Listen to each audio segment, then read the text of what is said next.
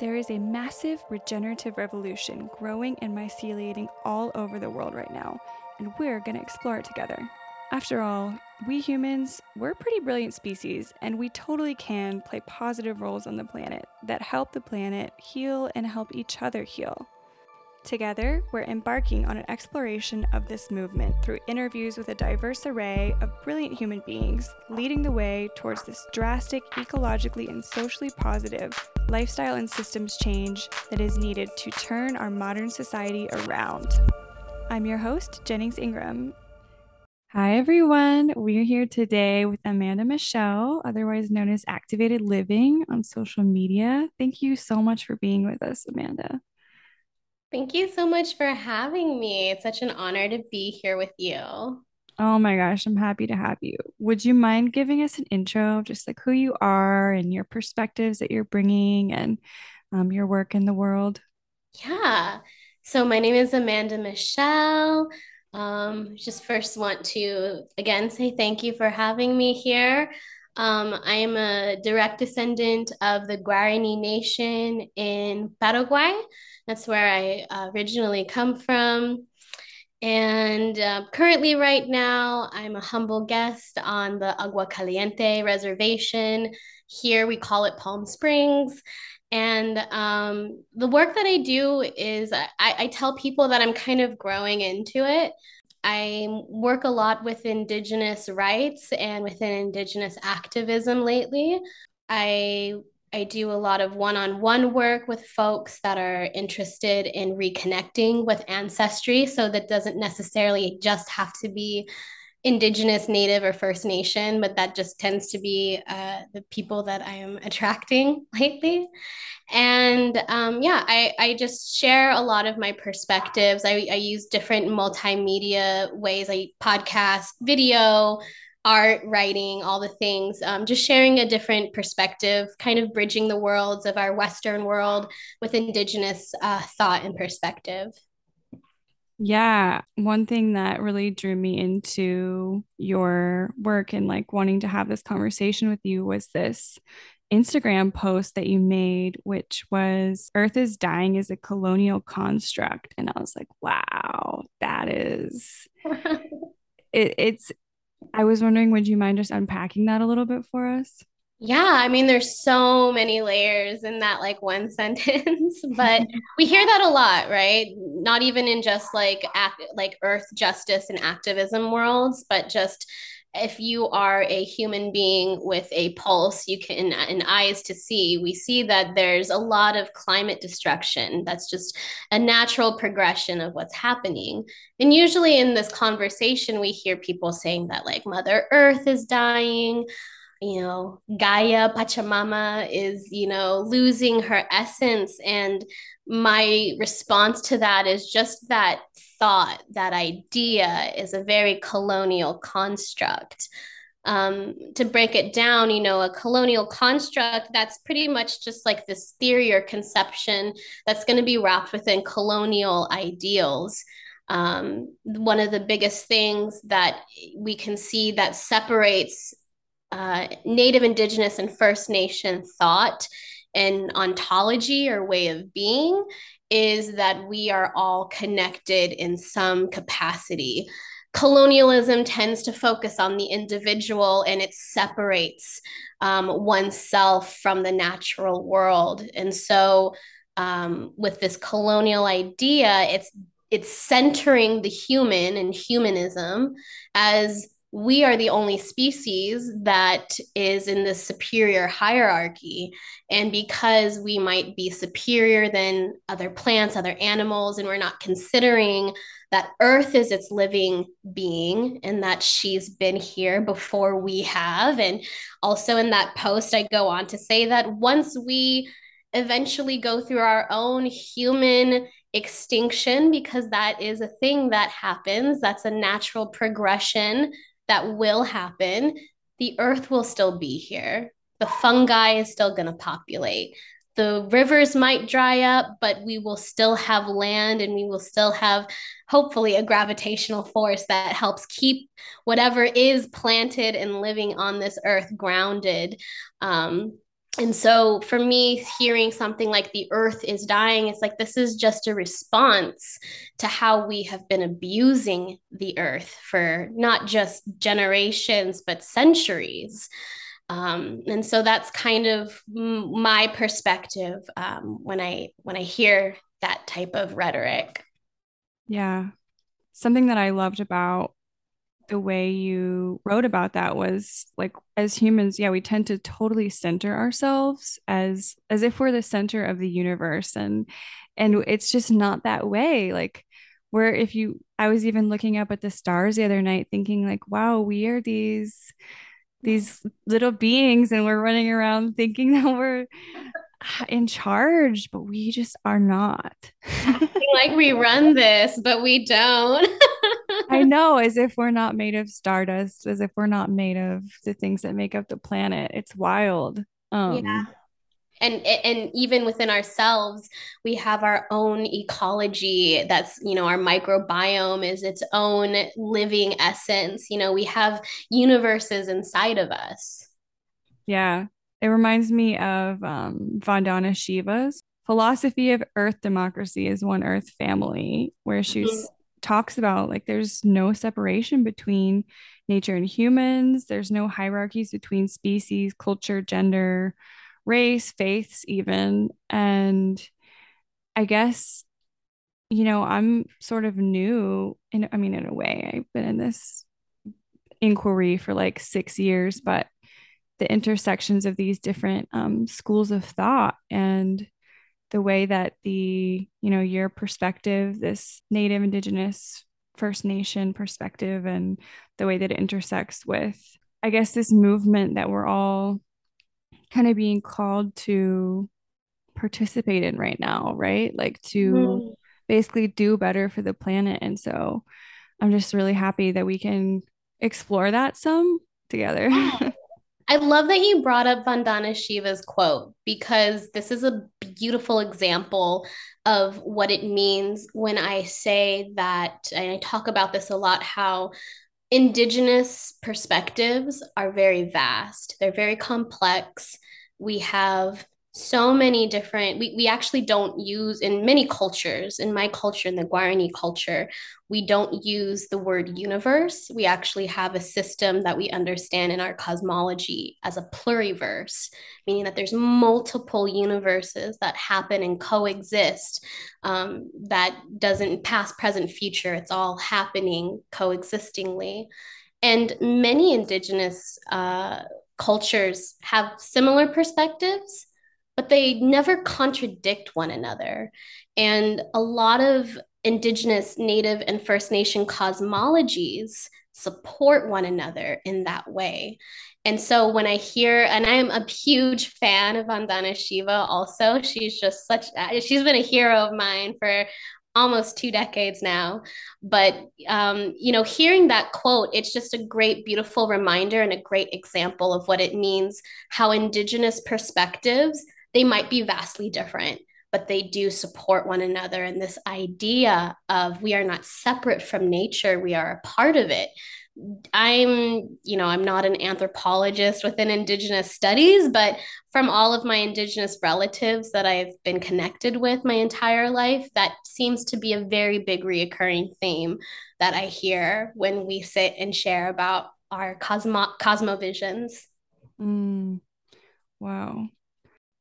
When I think about these perspectives, what little I know, and then the kind of like task at hand that we have on the planet right now of hopefully repairing our right relationship with the earth and approaching that, something that I see is, a lot of people really champion like permaculture, for example, or these other Mm. however they're labeled, these kinds of like frameworks for hopefully doing better. And I think like for me at least, I've learned definitely helpful things from permaculture, but also we were talking earlier about how that framework is actually sort of problematic. So I was wondering, yeah, what you thought about that.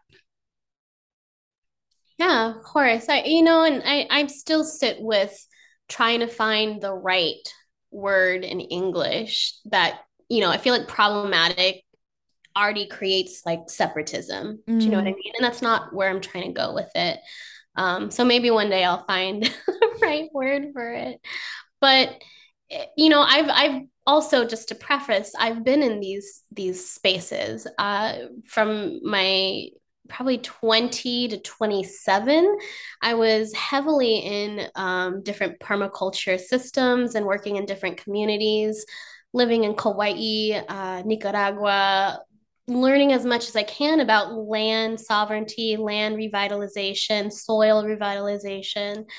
And I was at one point like permaculture is the answer, you know. But you know, it creates a little bit of a problem because within at least my studies of this community and learning, there's this idea of like these ancient civilizations, these ancient cultures knew how to live close to the land and how to live in reciprocity and within all of these different things. And we're going to create this new system now that takes from Native, Indigenous, or First Nation cultures.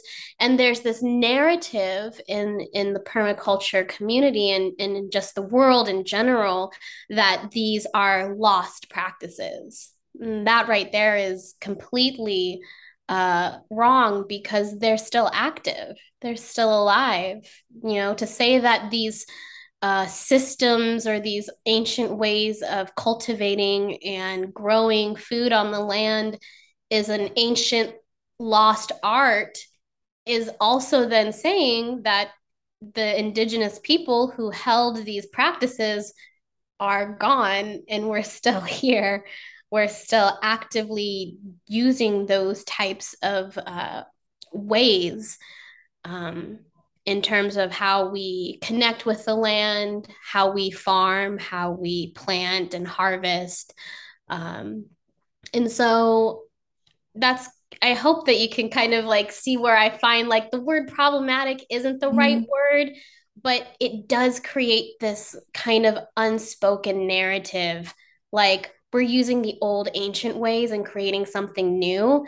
And then this kind of is erasing the native, the indigenous, and First Nation practices. It would be completely different if it was like, this is a practice that we are honoring from the Ohlone people, or this is a practice that we're doing moon cycling seeding from the Guarani Nation, and we're still keeping those ancient cultures alive. But when we erase all of that and say, let's take from the old and create something new, you don't have an opportunity then to understand and learn from the native people that are original peoples of the land. yeah, and like where that knowledge even originally came from. Exactly. And you know, for many indigenous cultures, you know, we, as much as we have a very diverse knowledge of plant systems and how certain plants can be medicine and healing, for example, it might sound a little abstract for a lot of people, but we don't look to that as like a pharmacological or pathological way for healing. Our voice is actually what has continued throughout millennia. We, many of us don't have written languages. It's all been passed down orally. And so there's a lot of, and I think I probably am speaking to the choir here with like the people that listen to your podcast. We understand that words have vibrations, that they're frequencies, and a lot of these ancient practices, these names, these ways of being hold a lot of ancient vibrational medicine. And if we can't honor that with our word today, and we're just saying, oh, this is an ancient practice from the Native Americans, like it just erases so much when we are trying as Native, Indigenous, and First Nation people to keep our culture alive. Thank you so much for sharing that. And it's, I was reflecting on this just total, not total, but near total. Um, I was thinking about this earlier and having like kind of an emotional process because I was like, wow, throughout my whole life, I'm of European ancestry and I've lived on colonized land that's like barely mentioned. It's like Native Americans lived here at some point, but that's like all that gets mentioned. And, you know, definitely no specifics about like how the land would like to be cared for, how indigenous people would have cared for the land and any specifics. And I was just feeling so like semi horrified and also sad. It's like, God, I've lived on colonized land my whole life and we've barely spoken about it. I mean, And that's what but that also, so you're like mentioning a lot of really beautiful things because that's the point of recognizing that, there's this whole other world that's been existing that you didn't have the knowledge of before. And a lot of times with people that do anti-racist work, when they do decolonizing work, both people of European ancestry and people of color and indigenous folks, there comes a point when you kind of get hit and your mind is like blasted open of just like, holy shit, like I've been actually an active participant of something that's probably not that great. And then because we're human, we feel pretty bad. There's a lot of guilt there. There's maybe some shame, or just kind of like, what do I do now? Like, where do I go from there? And then also, like, talking about how we've lived on colonized land and it's not spoken about as much. That's actually the point. That's the point of colonization, is to erase a lot of the ancient ways and not just our ways of being, but also the history. And this isn't just a conversation for us here on Turtle Island within European ancestry. We can say the same thing about India. We can say the same thing about where we call Australia and New Zealand. It's the same thing, is that the point of colonization is for us to forget that there actually were original peoples of the land that actually had its own systems. And in order for us to create something new, the best way forward, unfortunately, included maybe some genocide. It included maybe some, pretty gnarly practices to eradicate people from the land, as well as clearing the land, in order to create a quote unquote civilized nation. So, it's a beautiful recognition point, and also like you're recognizing also this is the point of colonization. mm, yeah, I remember learning about just yeah, that general perspective of like people from Europe came to Turtle Island and America now and saw what they thought were these undisturbed landscapes, right? It's just thriving. There's, these people who live here who just happen to live here, but there must not be any type of relationship between these people and the land that's like clearly thriving and the wildlife that's doing so well and the rivers all clean. And then come to realize, no, this land was actually being super intelligently managed by people who Yes. had studied it for such a long time and practiced it for such a long time. And now we're at this point where we're like really needing to return to consciously and intelligently like managing our relationship with the land. And but we've there's been so much I'm not sure what the word is, eradication maybe, of this knowledge that we desperately need, and now it's being weirdly repackaged and it's just like, oh man. I know, it's one of those things where it's just like, wait, I thought this was good. Like what? And then like and that's the thing too, is with this work of decolonizing, is that it's going to start seeping in to all aspects of your life. And maybe you're not consciously aware that you're actually working in decolonial practices or even mindsets. But once you start seeing one thing, it's going to seep into all other aspects of your life. And also, just to speak about, when colonizers first made contact to a lot of original peoples, they also not necessarily not having the mindset of even what is a relationship to the land. They just considered it to be inhabitable. They were so far removed from their own ancestry and what they considered civilization to be, is that when they get to a place like Brazil, or when they get to a place like Australia or New Zealand, like for the Dutch, for example, and they see these really lush, beautiful spaces, to them, that wasn't considered even, oh, there must be a relation here. It was just considered uninhabitable. And then that leaves room for clearing of the land and unfortunately clearing of the people as well. Mm.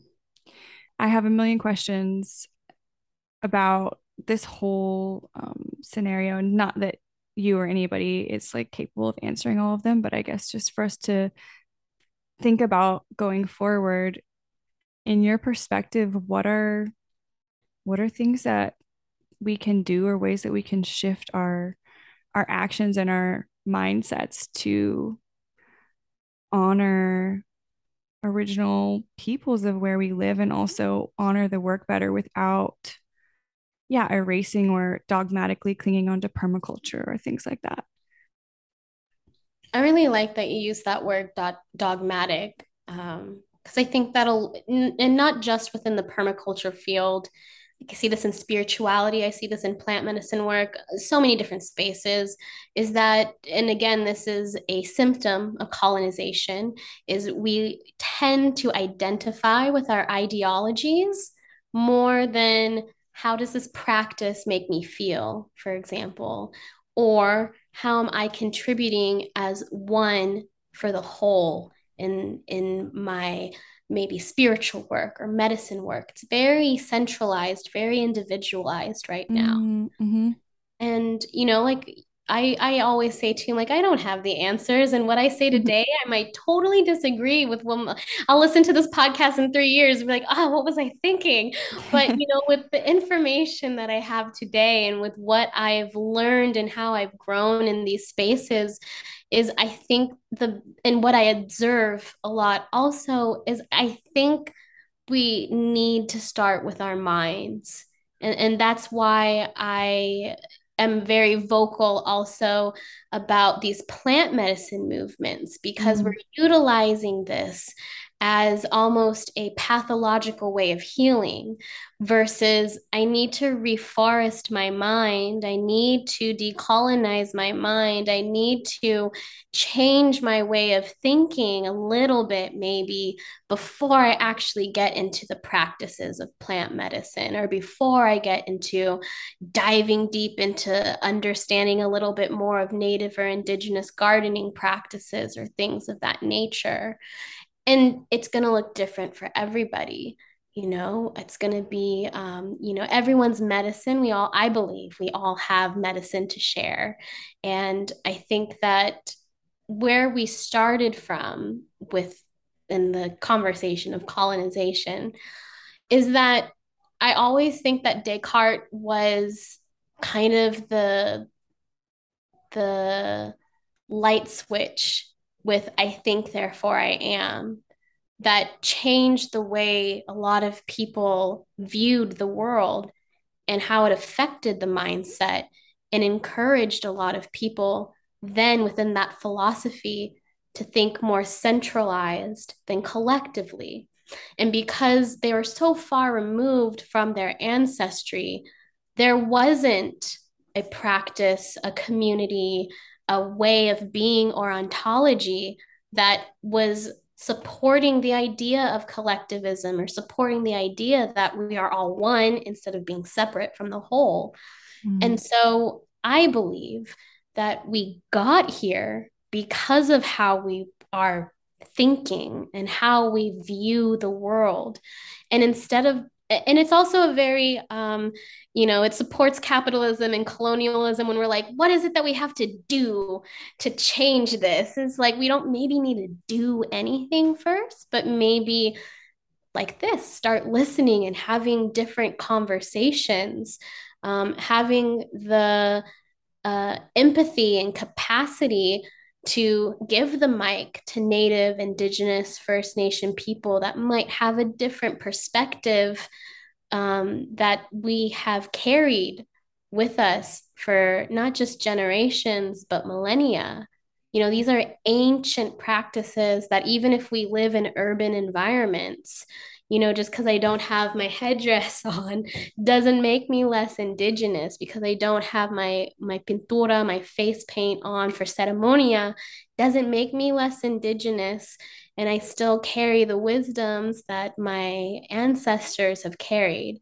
And when we can create spaces like podcasts or spiritual spaces, or maybe in plant medicine circles, maybe we change the way of how we operate these types of I believe they're very decontextualized from how we do it in our native and indigenous ways, and actually honoring the lands where the medicine comes from first, honoring the lands of where we're consuming those medicines, honoring those spirits beyond just, again, you know, talking about, oh, we're connecting with Mama Ayahuasca or Pachamama or Mama Gaia. It's like, no, like let's actually go a little bit deeper. And we can't get there if we don't honor Native and Indigenous and First Nation voices and perspectives. You know, it's going to be very challenging. I create this podcast in the spirit of the gift, modeled after the resource sharing and abundance we see throughout nature. I believe that monetary reasons should never stand in the way between anyone and the empowerment to make a positive change and to be inspired. If you want to support the broadcasting of the messages from these different leaders all across the movement, you can do so for as little as $5 a month via our Patreon, which is linked below. So I think for me, right now, I believe that if we can just open our minds to these different perspectives, we might not agree with them. We might be a little bit triggered too, because it's a completely new way of being and thinking and seeing. And also, it might bring some people too to a space of neutrality, instead of being so focused on maybe some dogmatic ideologies. Mm. I love that phrase you used, reforest our minds. I've never heard anybody use that. I love that. I can't take credit for that. There's this amazing Indigenous activist woman in Brazil.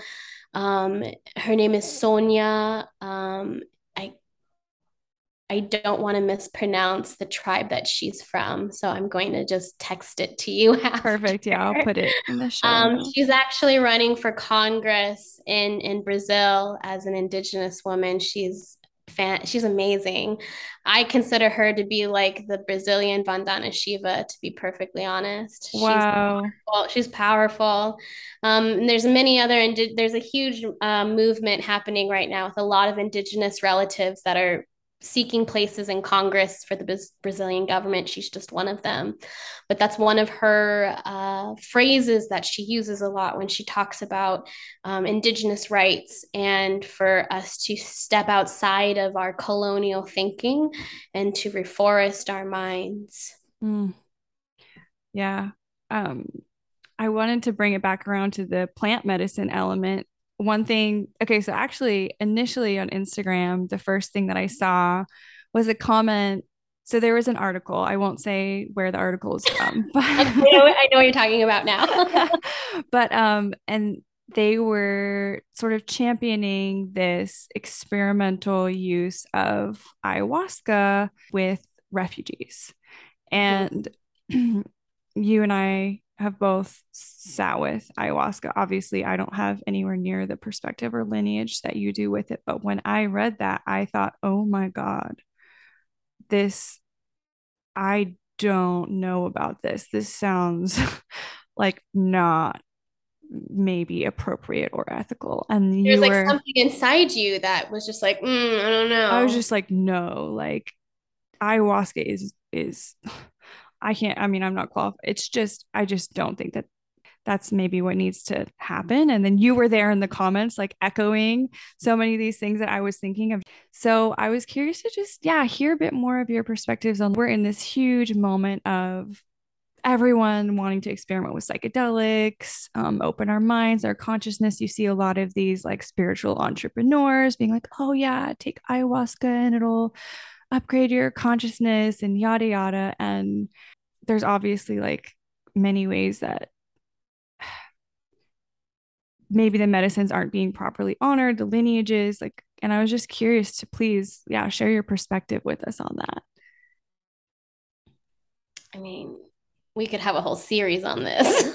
Maybe we should. I'd be down. I'm so down. Yeah, so just to speak about that article and just the idea of should refugees be given ayahuasca for healing. I think that was kind of the main point that this article was trying to get at, that there's trauma. For me, for being somebody who I'm working on decolonial practices with trauma work. And so the minute I saw that article, I was just like, they're in active trauma. This isn't something that like you're a vet and you're reminiscing about 40 years ago when you were in combat. Like you're in active crisis right now. So that alone, in my opinion, whatever that's worth, I don't think that taking any type of entheogenic is going to support your healing when you're in active crisis and when you're in active trauma. I'm sure everybody, we all have our own individual experiences, but when it comes to traditionally how we use this medicine is taken by our bajes, and we don't even use the word shaman. I think that that's actually this word is part of linguistic imperialism, and it also takes away from our Indigenous, Native, and First Nation medicine teachers. But they're the ones that actually take the medicine and they have their experiences, they connect with, and every tribe's different. You know, there's over 500 different tribes in South America, which a lot of people don't know. So the ones that do utilize yaje, is what we call, or ayahuasca, you know, will do it differently. But typically, this is a decontextualized way, a very new way, from the 70s and 80s. In fact, that's how new it is, of inviting people either into the lands of where this medicine comes from, or the medicine itself taking a pilgrimage to where the sitter is at, and everybody that is, you know, in a collective experience taking it with their individualized intentions. And so that's another thing that's hasn't been done. We are actually kind of the guinea pigs of doing it this way. This is very decontextualized than how many of us in the Amazon utilize this medicine. So to go back to refugees, you know, you're in active crisis. There's so many things that, you know, that article didn't mention that I think are very important questions to ask. And I think that this actually echoes the narrative and the rhetoric that we hear a lot right now. It's kind of been memeified. Like, Donald Trump would be so much better if he took ayahuasca. Putin would be such a better person if he had done ayahuasca. Everybody can heal with ayahuasca. And by utilizing this medicine in that way, we're looking at it in a pathological way, which again is also a new system, a couple hundred years in the West. I feel like I need healing. I might be traumatized. I might feel stuck in my life. I might also, on the other end of the spectrum, there are people that are just straight up psychonauts that just want to keep pushing their ego death boundaries. Again, centrism and, like, you know, humanism and centering yourself. Nothing wrong with that. But again, that's just how it's very decontextualized of how we do it in the Amazon. And so there's so many anomalies and so many things that we haven't done before that we're just championing right now, saying that ayahuasca is the answer. I don't see this as any different than the huge craze during Carlos Castaneda in the 60s and the 70s with Ikuri or peyote. And now we can see 30 years later, 40 years later, the original people who are still very active today, very active with their medicine ceremonies, both native and indigenous folks, can't do their pilgrimages because it was over harvested in the 70s and also in the 80s. And so I see this also as the beginning stages of a very dangerous place for Amazonian medicine. And that's not just ayahuasca, that's with the kambo, that's with the hape, that's with the sanaga. And when we utilize it like medicine in our medicine cabinet, and because it's so heavily accessible and because there's such a demand for it, well, now the spirit of this medicine is being enmeshed with the spirit of capitalism. It's being enmeshed with the spirit of supremacy, and it's, taking over in a very big way. So again, when I don't want to say that it's problematic, but I will say that it's definitely decontextualized, and it can be very dangerous. I sit with people, and again, I wasn't expecting to do this kind of work. I'm growing into it. I'm very green, but I sit with people that come back from these medicine journeys that maybe they weren't done in the right relation with the land. Maybe these were done with folks that weren't ready to serve medicine. And unfortunately, some people are leaving these circles a lot more harmed than healed. And within our contemporary spiritualism in the West, there's also this conversation of like, well, maybe they needed to be broken so that they can be healed. Maybe they needed to have that really traumatic experience and it's opening themselves up. I hear all the time from the people that I sit with where they try to talk to the medicine people or the circles of the medicine circles of the people hosting these medicine journeys. And all they keep hearing is like, oh, well, it's just your shadow. You just maybe need to sit with more medicine, or maybe you need to just sit with your shadow more. And it's a complete bypass. It's not validating that person's experience. And that's not how we do it when we in the Amazon are given the path to walk with this medicine. So yeah, there's I know I went on so many different points, but No, it's so there's interesting. definitely a lot there for me, and I'm trying to come to a space because I was really angry about, I still am, but Hmm. me and a lot of my indigenous relatives. I can't tell you how many WhatsApp conversations I have with my relatives back in Peru and Brazil and in South America where we're all still really angry. And it's hard for us when we want to be in platforms and spaces like this to talk about it and, come from a space of honoring the heart of the medicine versus just being angry of like, we're actively witnessing the destruction of our Amazon and our relatives, and you're just talking about how ayahuasca is going to heal the planet. Like that's not reality. That's not the reality that indigenous people live in right now, unfortunately, in the Amazon. Yeah. Yeah. I'm thinking about it like, there's people coming, like, say, myself from American culture where there's many systemic problems that are resulting in a lot of mental illness, difficulty on all levels of life.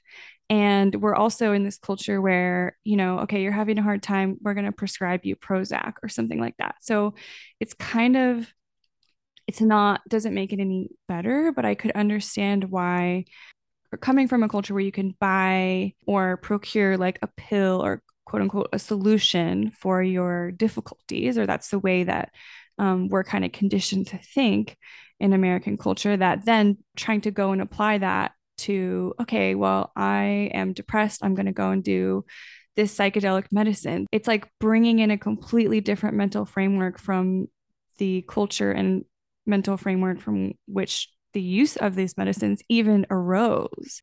It's kind of mind blowing in a way, but it's also it's understandable even though it's fucked up. Yeah, I love that you mentioned just the mental frameworks of two sides of that coin, right? And I think that that's where I was trying to get to with this topic of plant medicine, for example, because and it goes back to reforesting our minds or decolonizing our minds or shifting our perspective a little bit, or maybe just sitting with it and thinking like, wow, am I utilizing my consumption of plant medicine the same way somebody might be consuming certain pharmaceuticals to help ease pain? Again, nothing wrong with that. I'm not somebody who judges pharmaceuticals. I know a lot of people need pharmaceuticals in order to survive. And I also am not in the camp of going 100% plant based and taking plant medicine is going to be the cure for everything either. I'm somewhere on the spectrum in the middle trying to find the articulate the words to share. And I think it just goes to we need to sit and think about these things. We need to have these conversations on platforms such as like a podcast, or even when we're in our medicine circles, if we have people that are in our contacts for our integration process, to be curious. We don't need to have the answers. And that's also another symptom of colonization, that we have to have the solution, right? We have the problem, so there must be the solution. And if I don't have the solution, then it's obsolete. And that's not the case. Like, we need to find a way to get to the solution. And I believe that's having conversations, that's being curious, that's opening our heart, opening our mind to these just different ways of thinking. There's two things that I was thinking of. The first thing was what you touched on in like the integration piece. And I guess I'm sort of inferring this, but I guess with the way that the usage of like ayahuasca evolved, it was within the context of community and relationships between people in that community where it's being used. Like you were mentioning, it's just the leader, or I forget the word you used, who would. Oh, so in my culture we say baje. That's Mhm. going to be like the spiritual leader of the community. Most folks would say shaman or something like that. And in many cultures, not all that use yaje or ayahuasca, is that you come to your baje. Maybe you're having some issues in your marital life. Maybe you're having some mental symptoms. Maybe you can't sleep. Maybe, you come with these ailments, and you speak to your page. They will take the medicine. They'll receive their own intuitive knowing and connect with the plant spirits, connect with the ancestors. And also, because again, this is so decontextualized of how it is now, you're part of this clan, you're part of this community. So the Baje knows your family ancestry as well.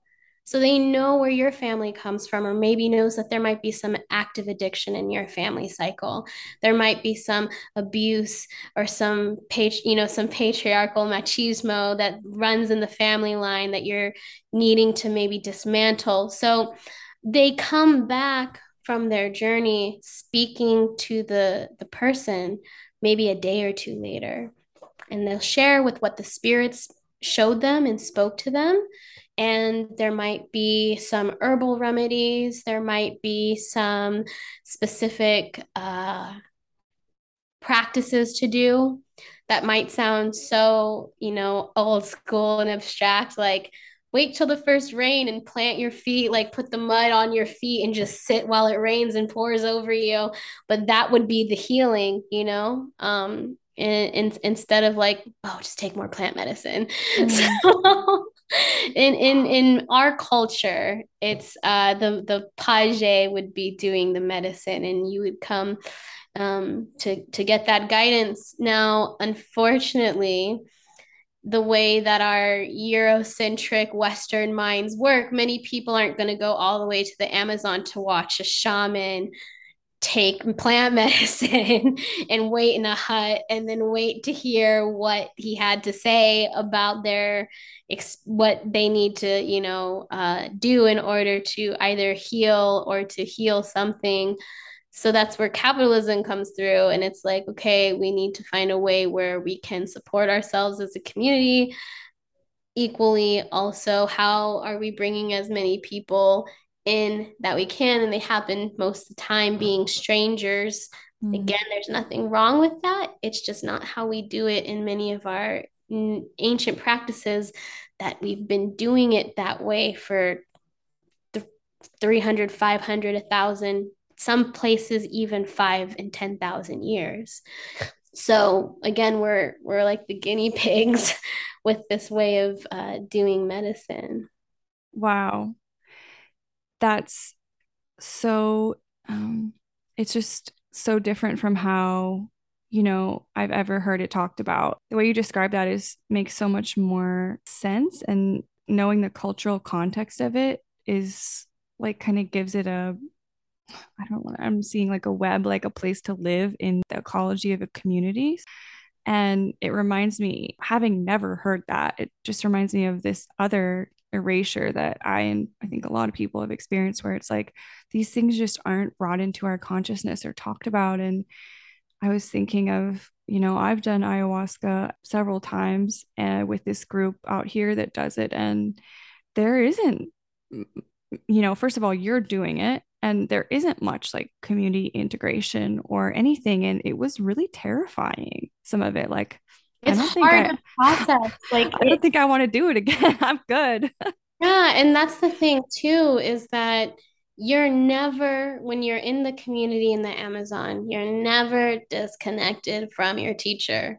Mm, Even today, I'm working with somebody of the Tupi Guarani lineage. So that's the Guarani folks in the north from Paraguay in the west end of the Amazon in Brazil. And he gives me 100% access all the time. If it's 3 a.m. his time and I'm having a bad dream and I need to have somebody there to support me to untangle it, he's there. He's not going to charge me an extra $1,000 for a one-on-one intensive. He's there. And it's the same community aspect where it's like you are supported throughout your entire journey. Now, when mm, we look at how ayahuasca has left the Amazon and has gone through a pilgrimage first through the urban cities of Brazil as well as Peru, and also it's important, and I have a responsibility to mention that each tribe will do their ceremonies differently. We all have our own different names for our gods. We all have our own different ways of communicating and singing our icaros with our plants. However, again, they don't contradict, they support, but they're all different. So I am speaking to the Guarani aspect, which we were actually gifted ayahuasca from a tribe. I can't remember exactly which tribe gifted it to us, but it was a couple hundred years ago. So in the timeline of plant medicine being used, we're actually pretty new with using Yage as well.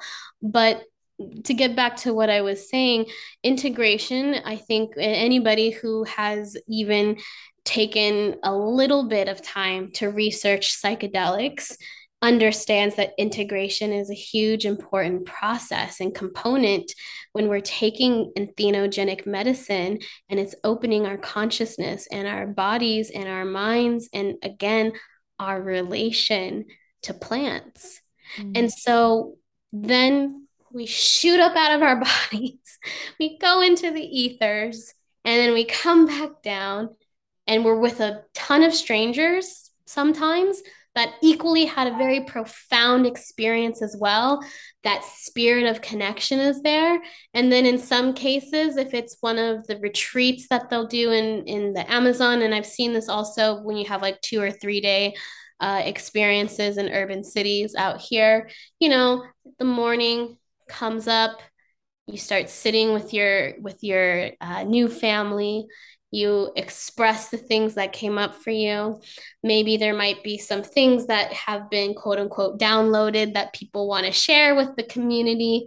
And then you pack up and you go home. And then that connection is severed. And then many times with what we in academia call neo shamans, which is the people who are administrating medicine that don't come from a direct lineage of these medicine keepers, is that they're going to try to profit off of your experience again with, if you want to go deeper, we can have a one-on-one consultation and it's going to be X amount of money, or I'm going to be traveling to this place next and you can come and reserve your spot for the next ayahuasca retreat. Mm. And so it gets entangled with capitalism, and we're not focusing truly on community, and also not just community itself, but community growth. Mm. Yeah, I mean, that ties right back in, I think, to the whole reforesting our minds concept, this whole re acknowledging ourselves as part of this living web, right? And like de decolonizing, I guess, our thought from our individual experience and our individual self to now I'm part of a web, and it's my responsibility to be in reciprocal ethical relationship with this web. And I guess it seems like that extends to all parts of our life, with the way we relate to the natural world, other people, the histories, cultures, indigenous perspectives, as well as how we approach things like plant medicine. A Well, 100%. And I love that you keep using this image of a web. I actually, so my teacher, his name is Lua of the Tupi Guarani Nation, and he brought up, interestingly enough, this concept of the ancestral web. And when we want to honor the ancient ways, we have to have the ancestors in the middle of this web. Because when we look at how a spider is going to be making his web, he starts from the inside out. And when we don't have a strong foundation in the middle, you can't keep making this web bigger and bigger. It's going to lose its support system. And hearing you express all of these things with the web too, I just think of how necessary it is. This is a great living example of how we reforest our minds. We're looking to nature right now, of how does nature support this new possible way of thinking or communicating or existing or just being. So yeah, I just wanted to share that really quick because the web has been very active and loud in my conversations recently this week. that's wild because for the past couple of years when I've been meditating, I see that it's like gonna sound a little out there, but I see this like web. It's like this green web, like sort of Wow. spreading out over the planet. So And you're so deep with your work with the land and revitalizing the land. And I think that's so beautiful. thank you. It's Wow. so cool to know that that's like part of your conversations too. Thank you. You're tapping into something. Wow. Well, thank you so much for giving us your time and sharing your perspective and wisdom with us. And I feel like we could literally talk all day. Me too. You're so easy to talk to, and you Oh. also I when you did reach out, I was like, I'm gonna binge this podcast, and you just have such a lovely voice, and it's just Oh. such beautiful heart-centered conversation. So truly, thank you for just inviting me, and I would love to continue conversations with you. Maybe have you on my podcast next. We can keep Yeah, or maybe back and who forth. knows? We could do a series, like however it goes. I'm so But down for a series. for people who are interested in connecting further with you and your work and your offerings, where can they find you and what are ways that people can connect with you? So I think the best way is if you're interested in having a deeper conversation. You can always email me at hello@activatedliving.us. I'm pretty active on Instagram. I'm trying to figure out TikTok. Me too. You can find me on Activated Living on Instagram and on my link tree. That's where I usually have most of my offerings. Currently, I have a grassroots fundraiser for the Guarani Kiowa people.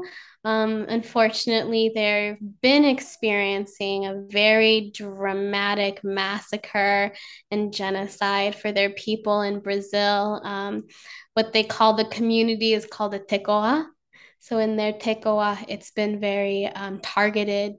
And so I'm personally sending money out to people that are on the front lines, families that have lost warriors to the militarized farmers and cartels.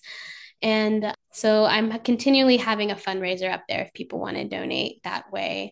Also, I offer one-on-one consultations, like I mentioned, with folks that might be preparing to go on a plant medicine journey and they want to connect with an indigenous relative and, have some conversations as well as support for post-ceremonial integration. I have that on my link tree as well. And I'm currently, as I mentioned, I'm working with a very amazing leader of the Tupi Guarani people. And so we're all meditating together to create a really beautiful offering so that he can have a platform where we can teach some Guarani cosmovisions, our philosophies on plant medicine, moon cycles, moon goddesses, just a lot of our cultural things that we want to share to folks so that we can continue keeping and preserving our culture alive. So probably near the end of this year, we'll hopefully have like the first workshop ready so we can share to the collective for that. Wow, that's exciting. Oh my gosh, I'm definitely interested in that. And yeah, this month we're donating all of our Patreon money and it's some of my personal money as well to you guys' fundraiser. Thank you So so much. That's so like I can't even like word. There's no words. I really appreciate that. Thank you. yeah, I'm happy to. And I encourage listeners to also donate. It's really important that we all support each other in this global moment, however we can. Yeah, and like our money, like a lot of times we don't realize it, but our American and Western money goes so long in the Amazon. So even if somebody is within a financial restriction and they can only even donate $1, that goes so far. So I really truly appreciate that. Thank you. Yeah, amazing. Well, thank you so much for your time. And I'm excited to, yeah, potentially continue the conversation down the road and just really appreciate all you share. Thank you. Thank you. Thank you so much for listening to this episode of the Regenerative Revolution podcast. We have all the tools we need to become educated and activated into positively co creating with the life force of the earth. This podcast is here to help the transition along and help us all get inspired, connect, and act. Please remember to hit subscribe, rate us 5 stars, and even leave us a nice review. It really helps the show rise in the rankings and helps this message get out to more and more people. Who do you want to hear interviewed next? It's important to me that this is a co-created exploration, and I would love everyone's suggestions for the next episode. You can send those suggestions to me via the Instagram for the show at Regenerative Revolution Podcast, or you can send them to my email, jenningsingram@gmail.com. Thank you so much for co-creating this adventure with me, and thank you from the bottom of my heart for being an essential part of the regenerative revolution. See you in the next episode.